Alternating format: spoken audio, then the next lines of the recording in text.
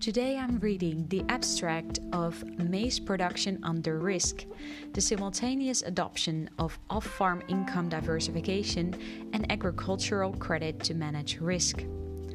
It is written by Akhtar, Gucheng Li, Adnan Nazir, Amar Razak, Rad Saoula, Muhammad Fasail, Muhammad Asad ul Rahman Nasir, and Muhammad Hasib Raza.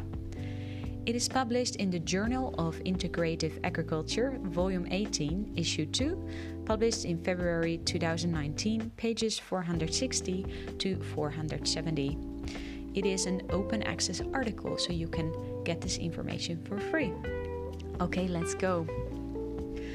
Farmers in Pakistan continue to produce maize under various types of risk and adopt several strategies to manage those risks.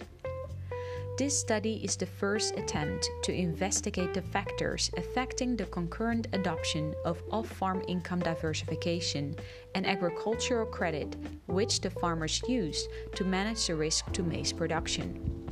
We apply bivariate and multinomial probit approaches to the primary data collected from 4 districts of Punjab province in Pakistan.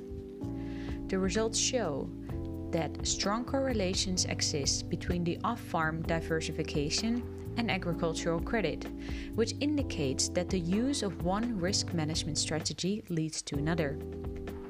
The findings demonstrate that education, livestock number, maize farming experience, perceptions of biological risks, and risk-averse nature of the growers significantly encourage the adoption of diversification as a risk management tool, while farm size inversely affects the adaptation of diversification.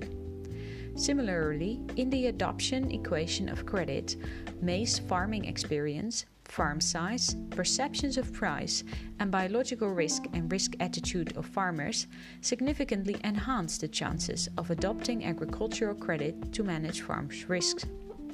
These findings are important for the relevant stakeholders who seek to offer carefully designed risk minimizing options to the maize farmers.